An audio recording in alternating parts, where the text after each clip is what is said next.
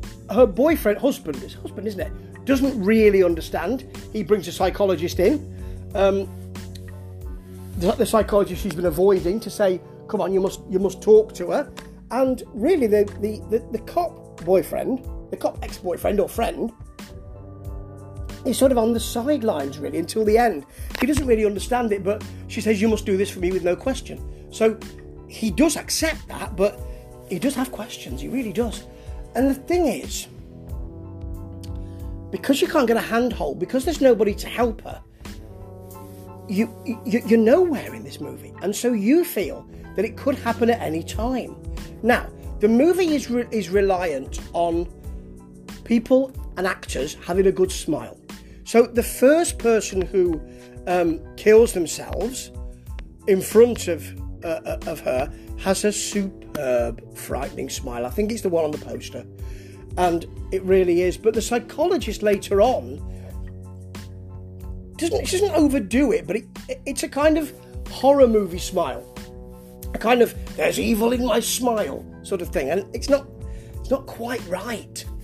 But so it all depends on how good the smile is. But I have to say that the way this is done, which is lots of open spaces, no real rush, scenes unfold slowly, there's lots of scenes with just Rose there and her disintegrating emotional state, and there's quite a lot of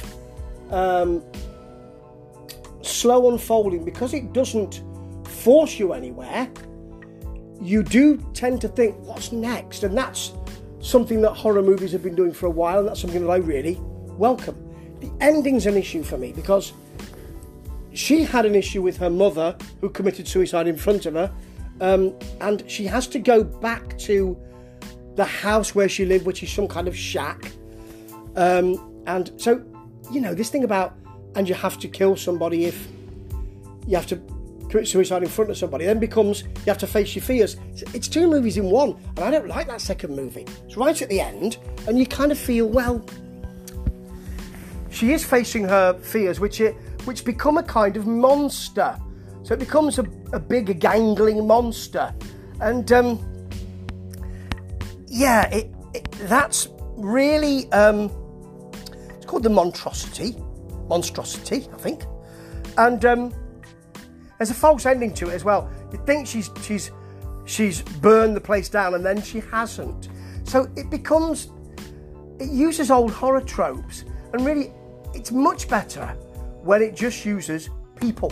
These are people. And what I would have liked to have seen is, this is some kind of cult, not a demon, which is something phantasmagorical and fantastical.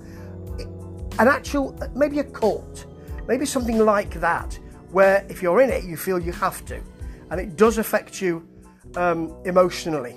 So there is a really good scene, actually, halfway through, where she finds someone who's broken the sequence.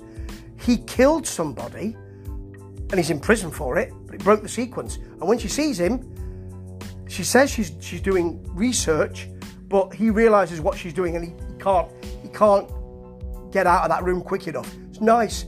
And then she tries to, there's a short period where she's thinking of killing someone, and he doesn't really go anywhere.